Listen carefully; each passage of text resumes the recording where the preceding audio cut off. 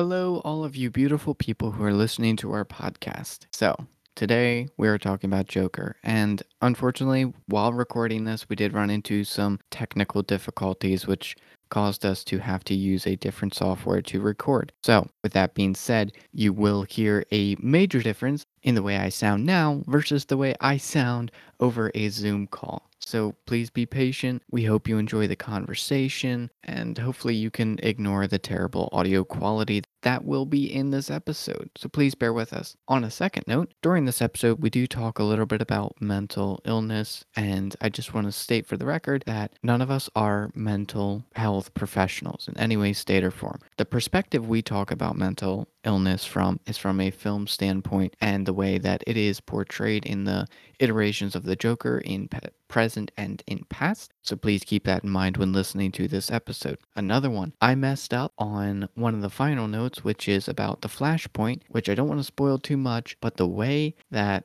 the Flashpoint thing comes up is not the way Flashpoint works. For a Flashpoint to work, Bruce has to die and Thomas and Martha have to be alive. So keep that in mind. That'll be later in the episode. But for now, enjoy the episode. Warning: the following content occasionally contains adult themes and language, which is not intended for all audiences.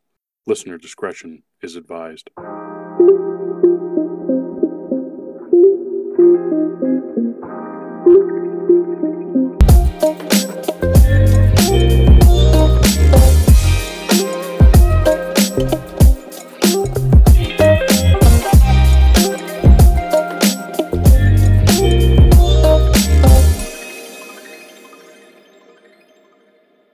Hello and welcome back to another episode of Cinematic Rewind. Today we will be talking about the 2019 Joker, starring Joaquin Phoenix. It has a 8.4 out of 10 on IMDb, a 68 on Rotten Tomatoes, and a 59 on Metacritic.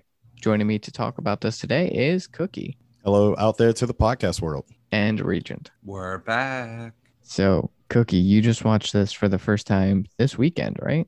Yep. What did you think about your first watch? I enjoyed it. It was really nice. I wouldn't say it's a movie that I would go around bragging like, hey, you have to really watch this, but I definitely enjoyed it. The quality, I would definitely have to say, I'm going to get on 4K at some point. It deserves it. I will also like to point out, it's kind of crazy about the scores that you read off. It seemed pretty low for a movie this quality. Oh, Marvel fanboys, how they review bomb. You want to dive into review bombing for a bit? Yeah, so basically for anyone who's been living under a rock for the last decade or so, Marvel and DC have this weird passive-aggressive relationship where when one movie comes out from one side, the one fan base will defend it to the death, but when the other one releases a movie, they will bombard it and bastardize it to make fans not go see it. That sucks. Yep, and it's usually DC that takes the brunt of the bombing, not much as Marvel unless you're talking about Captain Marvel. And that was more of the misogynistic fan base turning on their own. Yeah. I'm a firm believer of when it comes to movies, sure, you have the reviews, but I feel like we kind of need to really push more about looking at the trailers and doing your own research and making your own decision versus looking at the percentage on reviews, because in a lot of ways you can manipulate that. I don't feel like more than half time, I don't feel like reviews do a movie total justice. Right. No, I would 100% agree with that. I feel like a lot of times what I think about a movie is either higher or way lower than what it actually is on Rotten Tomatoes. I'm just really like, that's just hurtful. Yeah, it just sucks that people will go online and purposefully trash on a movie just because they don't like the people who made it or they don't like what company it's inspired by. For this instance, Marvel fans hating on DC. And I say this as a huge fan of Marvel. It sucks that people do this because I really enjoyed this movie. And I think it has so much more to offer than what people really know. And I think a lot of the times, the people who review bomb movies like this honestly haven't seen it and just don't care to. On that subject, since we're doing a full review of the film, I like to go ahead and bring up this piece, is that it doesn't really feel like a superhero movie. It feels like just a really good storytelling about various important things and someone's take on a piece of fiction, but it never has felt like a traditional superhero film. First of all, that's a great thing in my opinion. But part two, I'm assuming with the review bombs, it's too focused on the competitive nature between the two comic book giants versus just a good piece of work. Right. It doesn't need to be a huge blockbuster action superhero film. It's a very well written, grounded story about a person in society struggling and society not helping him, and very important topics that should be discussed in general society today. But the whole situation just sucks with this movie. Regent, did you go to see this in theaters? I know Cookie just watched this, but did you?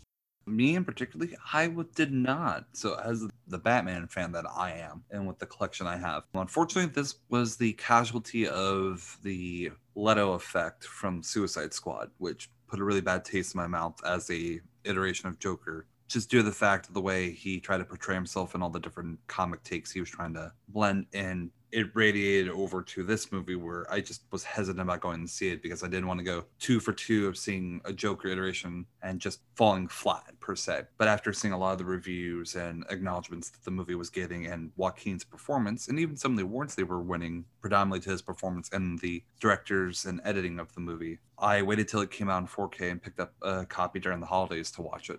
This was one of those where, as a huge Marvel rat who will see anything Marvel puts out, I went and saw this twice in theaters. I went once the theater in DC and once in a local theater. And both times I thoroughly enjoyed the movie, and I pre-ordered the 4K copy and had it and watched it the day it came out on Blu-ray. Just something about this movie and how well it was written and how good the performances are and just how devastating the movie is. It made me really appreciate the movie as an art form, which is funny because we've had a previous episode where we've talked about movies from an artistic standpoint, and I'm just like, yeah, it made me too uncomfortable to enjoy it from an artistic standpoint. But this, even though it made me uncomfortable in some scenes, I still found myself enjoying the movie.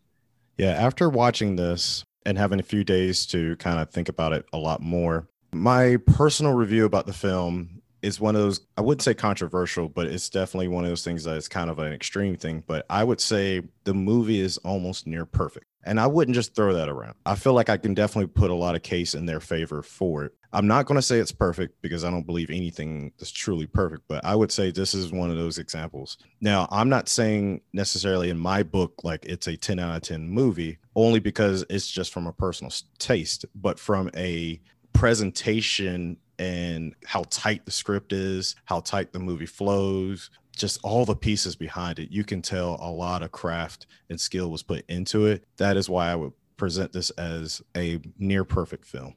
Yeah. What about you, Regent? How do you feel about this film as a whole? I mean, from a cinematic standpoint, I think it was a great telling movie, at least in terms of an origin standpoint. As a Batman fan, it was more interesting to see Joker's lens of his coming of age, pretty much half a century long birth of a rivalry between him and Bruce. But that will be something we'll discuss further on as we talk more about the movie. I enjoyed it, but I'd have to agree with Cookie. There's something about that movie that didn't feel like it was a perfect film to me. But that might be just me being a stickler sticking on all the comics I grew up reading. Mm-hmm. I think one of the reasons I liked this particular movie so much and this version of Joker so much is because it did take different versions of Joker, like little hints of him, of the different ones, and then sprinkled them into this very unique take on Joker and his story. And it didn't have to be directly connected to Batman, even though there is a short appearance of Bruce Wayne. It wasn't directly connected, and something about that it just being connected to society rather than this caped crusader just hooked me. There was nothing that was over the top about it, and it just felt really natural, and it felt like something that could happen in today's society. And I think that's another reason it hooked me, is the realism behind it as well as the different take on the world of DC. So that was something I thoroughly enjoyed. So, as far as performances are concerned, what did you guys think of Joaquin Phoenix in this role? And I will go to you first, Cookie. No offense, at this point, I'm starting to feel like we're going to be saying a lot of the same stuff over and over. He is the movie. That's why I say that, because I feel like I'm just going to repeat all the same stuff. I don't even want to take up too much time on that, because I feel like that's my answer, is he is the film. So the way I explain how I feel about the film is the way I feel about his performance. And Regent? I mean, for him, I'd have to put his performance in between Jack Nicholson and Heath Ledger as my favorite Jokers. Okay. I would say he's definitely up there in my favorite Joker league. I wouldn't exactly be able to do a ranking just due to the fact of in my current days, I'm not super well versed in the older ones. I think Mark Hamill's definitely up there as far as a character of Joker. But as far as live action, I would say it's a near tie between Joaquin and Heath Ledger. So now let's dive into the movie itself. This movie has a very just straight into action opening where you basically just don't really get any introduction or explanation to characters and who they are, why they are, where they are. And it works. You don't really need anything be explained for you. And you just get to see characters living their day-to-day life and how they just handle the different things going on in Gotham. So, Regent, what did you think about the way that they chose to open this film? I mean, they were definitely aiming for more of a, I don't want to use the term holistic, but it was very more surreal given everything going on in society right now. Honestly, it's probably the most I can say about it right now. Cookie, what did you think about the way they opened the film? It was a solid opening. I enjoy movies that don't necessarily always have to explain every little detail, how things start in everyone's background. I actually really do enjoy where a movie is just a cutout of this time period. So for Arthur, this is just a cutout of his history. You can just kind of take however time period. I don't know, was it weeks? It was only like a week or two or something like that. I really like how it's just that. It just takes that out. And this is what happens during this time. And the other part I really like is, and I'm going to go ahead and start bringing up the rest of the movie too, is that this really starts bringing in that this Joker, this version of Joker, this has been a long time coming. This was being built up since he was a kid. And I like that. It's a different take versus the original first Batman in the 80s where it was like he was a crime lord and this and that. You got Heath Ledger where it's like he has a mysterious background. I really appreciate having a different rendition, and this one is more long term. And I like it because too, it helps explain even more why he can be so chaotic by the time Batman shows up, is because he's just had a whole life of being this crazy, and it's just cracked at this time period, and it's just only going to get worse from there. And it makes even more sense why he's going to be so unstable. Yeah, definitely. I think that's one of the things they handled well is explaining how trauma can affect someone when that trauma tends to go unnoticed and uncared for, with the trauma of what his mother allowed to happen to him and what his mother did to him when he was a child sort of conditioned him, like you said, to become Joker, but then continuing to live with the person that inflicted that trauma on you, especially as they degrade and get older and get weaker. Oof, it allows that trauma and that anger to sort of be suppressed for a while, and then it still builds that whole time. And I think they handled mental illness in a decent way. I wouldn't say, oh, it's the best portrayal of mental illness that's ever happened in cinema, but I feel like this is a good example of what can happen if there's no conversation ever had about mental illness and how to treat it and how to go about handling it. That reminds me of with Heath Ledger, the biggest fan theory right now is that his portrayal of Joker was actually someone from the military who was living with PTSD, and just the war and chaos around him and just all the background politicking that goes on and being, just left out there to die and things like that, and wanted to bring that chaos back because no one was there to hear him out and be there for him. And basically just throwing chaos into the wind and letting the whole world burn to see the world that he sees now from what he went through. You're talking an 11-year gap between those two movies, and mental health was passively portrayed in Dark Knight to this movie now. So there's definitely still a theme that's transitioning and evolving in cinema. Yeah, I can definitely agree with that.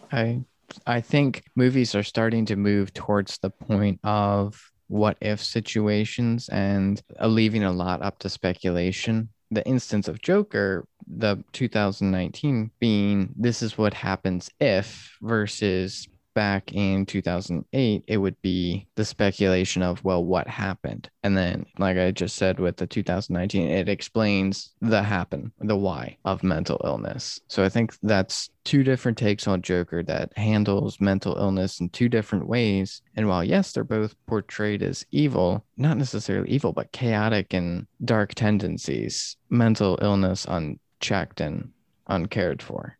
Yeah, watching a film like this, diving deeper into the psychology and the creation of someone such as Joker, it leads me to be excited at the possibility of one day where we can have in cinema, especially superhero films, where we actually dive really deep on both sides, the heroes and the villains. Because when you think about it, Marvel attempted this at some point, and it was the X-Men prequels. They were going to do one for Magneto. If they did something like this, where it was this kind of quality, I mean, who knows where that would have went to.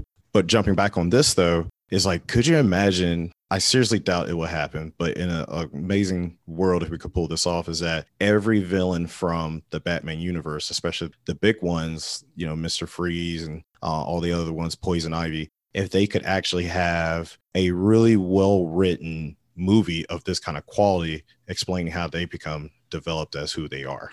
I mean, they do. They're just animated.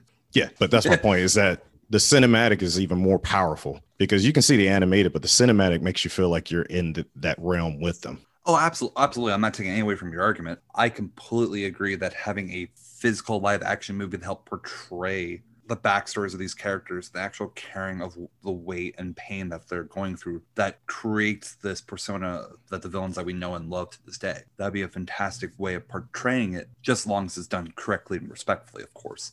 Which I don't see it happening for too long. I couldn't see them doing this for every person. Like even with this one, I feel like this was like a perfect storm. All the pieces came together for this, but I couldn't see the same director and the same writers being able to write for Poison Ivy, for example, because then you got to start bringing some of the mystify, the powers, the unexplained. You know, Poison Ivy's powers doesn't exist in real life that we know of. This one is like, this is totally believable for this kind of villain to exist. Quite honestly, in the catalog of Batman villains, and I know we're trying away from this venture and I apologize, the next closest villain that'd be in the similar lens or scope as Joker would really be Edward Nygma, aka the Riddler, or Victor Freeze. Those would be your next two villains from a human standpoint that have psychological conditions that transcend into bigger characters and bigger personas than what they are in their human form. Yeah, that was pretty cool. Well, speaking on that, to bring it back now, do you all feel, I'm not asking if they're going to make a sequel, but do you feel that they should make a sequel? Is there any more story to tell with this team? Would it be just as effective, or should this be a one-time thing? I think they can do a second one with some of the info they've sprinkled throughout the movie. How well will it transcend the film? That is up to them. And they took their time with this movie. I'm okay with them taking their time for the second one if they choose to do it. How about you, Venture? Do you feel they should make a sequel, or should they leave it alone? People are going to hate me for this. I feel like they should leave it alone. And I have a reason for that. Is when you have a movie like this that is so near perfect, that is so well written, and it tells a perfect story from start to finish. And that's exactly what this movie is. It is a open book, closed book. And now, of course, you do have the Batman thing. But I don't want to see this Joker interact with Batman. A reason why I don't want to see this Joker interact with Batman is because it takes away that mystery of Joker in society, and I want to see this Joker interact with society more than I want to see him interact with Batman, and I don't think that would work. I wholeheartedly agree with you, Venture. Thank you. Yay. Completely agree with that. But that's where I want to piggyback off Venture real quick, because like you said about interacting with society and not with Batman. My theory for the sequel would be his relationship with Dr. Harley Quinn, because in the movie about him telling about a joke and she wouldn't understand it, building up that infatuation that leads to their toxic romance and level of abuse that the characters have gone through in the history of Joker and Harley Quinn. That would be a compelling social topic to discuss, and watching that mental breakdown between each of them as individual characters and as a couple. Okay, that's fair. That's actually, I give you that a fair argument. My only problem with it is I'm about tired of Harley Quinn. They have milked that to death. And my worry would be as soon as they bring that conversation into this, it just starts falling back into that territory of making her a sellable icon. I mean, that's how she was treated in the animated series because she wasn't in the comics until that point. I feel like that was actually my most favorite version. So like in today's marketing, Harley Quinn is on the forefront, whereas in the Batman Adventures or the Adventures of Batman, when it came to Harley Quinn in the cartoon series, she would just show up as much as any other character. Yeah, she was a secondary villain in the animated series, but she left enough lasting impression that she garnered fanfare more than, oh my gosh, Man-Bat, Clayface, Killer Croc. Just those three villains alone, she's already gained more popularity than those three put together. She's on the Riddler level and Victor Freeze level of fans. All the more we don't need to put her in another film. Yeah. But some trivia about the film, it was the first R-rated film to hit $1 billion. And if you all remember in recent years, Deadpool and Deadpool 2 was reaching for that. But this just blew it out in water. And I definitely believe it deserved it. Now, this was actually a lower budget film because WB actually didn't originally want to film this because they felt it was going to be too dark. So because they decided to do it, they did offer the director kind of one of those deals where it's like, we'll pay you less money, but you can get a percentage of the box office. Well, Bad Boy got away with $70 million paid directly to him. Woo! The budget of the film was $30 million. Just think about that. When making those deals goes good. Mm-hmm.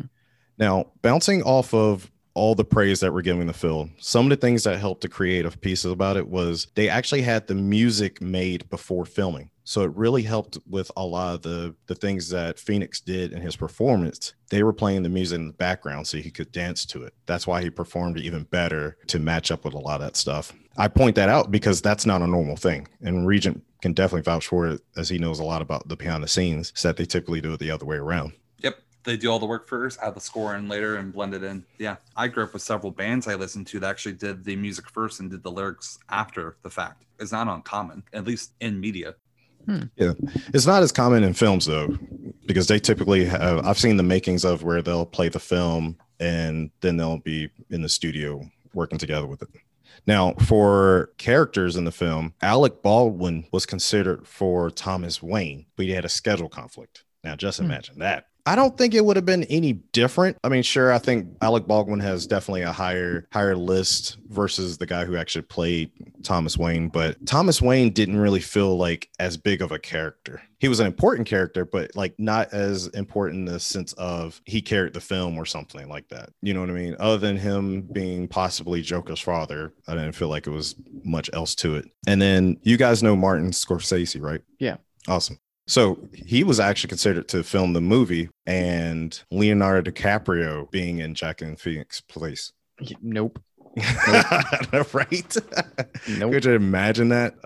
This movie would not have been the same thing. I definitely don't believe it. So now we got Phoenix and we had De Niro. They actually had a beef. When the movie Really? was being made. Yeah, it started out from the jump too. What happened was De Niro, because he's done this for a long ass time, he had a certain way he wanted to read the script and do a lot of practice beforehand. And Phoenix was more of like on the spot kind of actor. They had that issue from the beginning and it pretty much created a lot of tension. So outside of scenes, they barely ever talked. Would have never guessed it. But now when I start picturing the scenes that they're together and you kind of see De Niro's face, De Niro always kind of had that like the De Niro face, but it almost looked like it was almost a little bit more of a I'm annoyed at you face. Mhm. At least when I see it now, knowing that. Wow. One of the things too about that is that the mentality was that they had similar acting methods, and that was kind of confliction between two of them, kind of like two alpha males with the same direction of something. They're passively butting heads, but they don't want to initiate conflict for any resolvement. They just see each other, acknowledge, get disgusted, and just get it done and move on. Exactly. All right, I'd like to ask you guys a question. How did you all feel about the plot twists in the movie? There was definitely some good revelations. So I think my favorite plot twist was the girl was never there type deal. Ooh. And I know that was an easy one for some people to spot. I watched it with a friend and he's like, oh, she's not real. She's not really there, is she? Like right off the get-go. And I'm like, how do you know? Yeah, I fell for it. I'm not even going to front. Yeah, I definitely did. Just the way that they set it all up to be like the one person that was compassionate towards him and showed him like kindness and acceptance and laughed at his jokes, even though no one thought he was funny. And then just for them to tear that away Mm. He kept losing everything in this movie, and it hurt my heart a little bit. That one was really good. The one where he's Thomas Wayne's son. Nope, you're not really. You were just an adopted child who was abused and neglected as a child. It's like, why you gotta do this? Yeah. You didn't have to go this hard. I was worried where they were going with that, just straight up. I knew there was going to be more to the film, and I was like, there's always that possibility that it's going to be something fake. But it bothered me in a good way. I was like, where are y'all going to go with this? Like, are we going to create some weird, twisted, they're related storyline universe? Like, whenever you have like a work of fiction, especially when it comes to comic books, you can have variations of things, and sometimes you can change up certain origin stories. So you just never know until the story is fully told. But I was so glad, and I enjoyed the plot twist of all that stuff. I definitely agree with Sophie, and I do want to point out, when I was researching some stuff about the film, it's actually a very obvious thing that happens in the beginning. When she's introduced, she already knows his name, and that's something you have to pick up on. And she's like, hey, Arthur. But that's their first time ever meeting each other. But it happens so quick and subtle, you don't really notice unless you pay that much attention. So I need to chime in real quick. When you said about the whole brothers thing, technically there was a story arc dedicated for that he was his half brother, and Thomas didn't want him in the family to mess with Martha, or for Martha to know that he had an affair. So he was locked up away in like a boarding school that treated him like poorly, and then he kept being institutionalized at like Arkham Asylum growing up. Whoa. I might actually check that out sometime. Yeah, there's a star arc for that, and then there was another one with Hush, which was Bruce Wayne's childhood best friend, that he tried to insert himself into the family to claim the Wayne inheritance from Bruce. That was a whole sideshow of a comic arc as well. Yeah, there's been some nutty Batman Joker relations in the comics. I didn't really want them to be brothers in this movie. I'm just like, please don't. Please don't. I agree. I don't need this. Yeah, it was a great way to trick you. There's just so much about the movie that has so much symbolism and so much connections. It's definitely something I do want to see again sometime soon. Mm-hmm. So one of the things I wanted to ask you guys was, what did you guys think of his spiral down? Like the way that they slowly set up to where they're starting to take everything away. And then once they finally took that thing, that straw that broke the camel's back per se, from that moment on in the movie where he shot those guys in the subway, what did you guys think of just how each thing he did afterwards, not necessarily the way they told that story, but just the things he did after? What did you guys think of that? I would say while I was watching it, I was being careful about how I felt about certain things. I have never been sympathetic towards the Joker in any rendition that I've ever seen. This one had me cautious from the beginning because I was starting to like the guy. I definitely saw some issues, but he was becoming likable, even if it's like a I love to hate him type of villain. But I was also being patient, like, I know you're going to snap. You become one of the worst villains that I've ever seen for a reason. I'm not just going to immediately believe that you're just going to be this likable villain and you're going to be, the anti-hero kind of thing. Calling bullshit right now as I was watching it. And when I saw the fall and the snap and just getting worse and worse, it was one of those things where it was proving me like, oh yeah, that's right, you're going to go down that route. But I also did feel kind of bad too, because I was like, shit, like, like how much of the Joker being Joker was his fault versus the world creating the Joker, which I enjoyed having to think about that kind of stuff. Mm-hmm. Regent? First and foremost, it's better than him being thrown into a vat full of chemicals. The old Facts. school. Yeah. I mean, definitely better than that. And from someone with a psychology background, the everlasting evolution, or in this case, the downward spiral of Arthur, each thing he did got just honestly progressively worse. It just picked up from, chasing after a bunch of teens to having a gun put in his pocket from a friend to shooting a couple of Wayne Enterprise employees to breaking and entering to killing his mother to killing a man on live TV, which that's an animated movie reference from the New 52 arc. But in terms of the progression, it literally was just the word I want to say is, I don't want to say disappear, but the evaporation of the human mind, just having control over one's actions, thoughts, and feelings, and just letting it chase the wind, and you don't care of the consequences because you feel like you're fully free from it, and that you just want to go and do whatever you wish. In this case for him is rampage, and that's what makes him feel the most happiest and have purpose in life, and that's scary.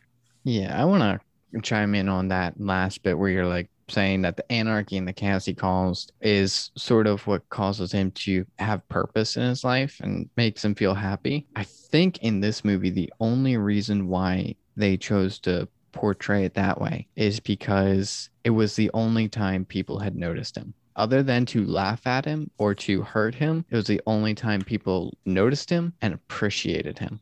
Oh, yeah. Yeah. That's why he sort of went on this spiral to sort of go down that path of, okay, maybe I'm not part of this group before the interview. I'm not part of that. And then at the end of it, he's just like, I'm a part of it now. Because he saw that no one else appreciated him. He thought that Murray would be the only person who would understand him. But throughout the interview, he's like, yeah, you only brought me on here to laugh at me. Man, I can agree with Cookie on the aspect of, even though he's doing all this violent and terrible stuff throughout the movie, you sit there and you just feel bad for him. In retrospect, you're like, man, I feel bad for the people that this happened to. But while watching it, you can't help but feel bad for him. And that's something that they managed to do that I don't know that they can replicate again, because we won't have that same spiral down. Yeah, I definitely agree with that. This is definitely something that's going to be hard to duplicate, and just I'd rather just leave it as this kind of piece of work. Like Back to the Future. Just leave Back to the Future as it is. Don't ever try to remake any of that kind of stuff. I do have a question I want to make sure I squeeze in here for you all is the final scene. While I was looking up for stuff for the film, I saw a couple things that people had theories, which I didn't know that was a thing for that part of the movie. But the scene where he's in the mental hospital and he's walking away, you know, blood on his feet. Do you have any thoughts about that part, like where he's going, maybe time period of this? It looked more modern, so it looked like he had been in there for at least a moment or two. If I had to take a stab at it, because the movie was based in 1981 deliberately, I would want to say probably, let's say 90s, probably like early to mid 90s, like the cartoon show.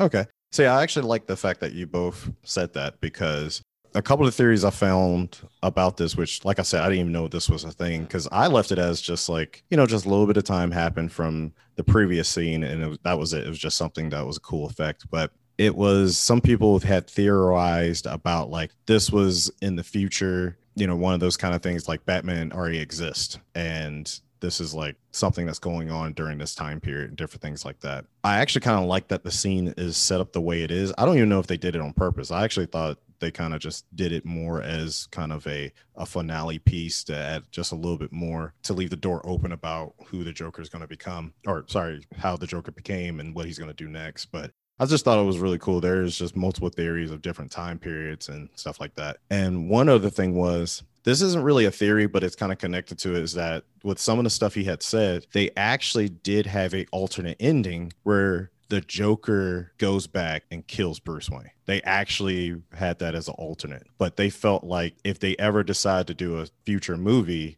they don't want to kill off Batman already. So it was just going to be one of those like alternate universes kind of thing. But they took that back because, of course, we always want to leave room for a sequel. Damn it, Barry. He erased the timeline. Yeah. I was like, what? But that is legitimately the Flashpoint timeline. Mm-hmm. If they had done that, that would have been Flashpoint.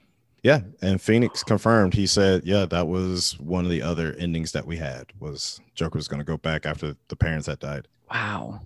That would have made a lot of, wow, that would have made a lot of sense with the upcoming Flash movie. It's literally called Flashpoint. So they could have tied those two together, and then undoing that could have changed who the Joker was or who was the Joker. And so that could explain why Jared Leto's Joker and not Joaquin Phoenix in the current day. And Flashpoint is a correlation to Green Lantern with Blackest Night comic arc. Yep. Yeah. But Phoenix doesn't like sequels, and he doesn't want to be a part of any kind of cinematic universe. I think that was the other reason too, is that they do want to leave this as just a singular movie, but they also didn't know how much money it was going to make. So we'll see. Now, I do want to leave one more piece of trivia for you all, and this is just like one of the phenomenal things that I've ever seen for trivia in a film, is that the Joker's Diary, the film itself has been made in 6 other languages. They actually filmed the diary in those 6 languages. So there's 7 in total, different versions of the diary in the film that is written authentically in the language that it's for. That's amazing. Yeah. I don't know any film that's ever done something like that. I wouldn't doubt they have, but that's not like a common thing you hear is kind of thing. You just usually throw subtitles at the bottom and you keep things moving. Yeah. That's really cool that they did that for people who don't necessarily read English. That's so cool. Yeah, one of the things I wanted to bring up before we close here in a bit is how you guys have heard the term kicking the dog, right? Mm-hmm. Wait, what? It's kicking a dog when it's down. Oh, okay, yeah. The term came from old Western movies when a bad guy would come on screen and kick the dog. And so immediately that would make the audience hate the bad guy. And so the term kicking the dog became a thing. And it was, in fact, used in a lot of Westerns. And so what I think they did really cool is instead of there being a dog to kick, Joaquin Phoenix, Arthur, kicked in the movie, he became the dog that got kicked. First thing in the movie. So instead of you hating the kids, you just feel bad for the dog, which in this case is Arthur. Yeah. The first thing they do is make you feel bad for Arthur right off the gate. So that way you feel more okay with his actions throughout the movie and you start to slightly feel bad for him. So that was just one of the final notes I had. What about you, Regent? Any final notes? I do wish for a bigger universe at some point with Batman. Like a justified one, but I also don't want it to fall into campy comic book like Saturday morning cartoon era Batman. All I'm going to say is Robert Pattinson and Jared Leto are coming, baby. Not those two. At least Robert Pattinson. I'm super excited for that. I am too, but it is definitely been officially confirmed those two are not connected. Those are two different realms and worlds. I know. I just want to see Jared Leto actually get a chance on Joker versus what they allowed him to have in Suicide Squad. Because he filmed apparently enough for an entire movie, and then they just cut it down to 2 minutes of screen time. So yeah, that's such a weird movie. But anywho, if you all would like for us to review Suicide Squad, please don't. Please don't email us. Please do not email us if you want us to watch Suicide Squad. I will throw my DVD out the window if you do. So don't do that. But with that being said, let us know if you enjoyed this episode. And if there are any other movies that you want us to cover, go ahead and let us know in our email or on our social media accounts, which are all linked below. So go ahead and do that. Leave us a review or a like, depending on which platform you are on. Greatly helps us out and is a free way to support this podcast. Another free way is tell a friend on social media or in person. Either way works, whichever way works for you. So Regent and Cookie, thank you very much for joining me for another episode of Cinematic Rewind. Goodbye. Bye. Thank you, listeners, for listening. We hope you enjoyed, and we all hope you have a wonderful day. Goodbye.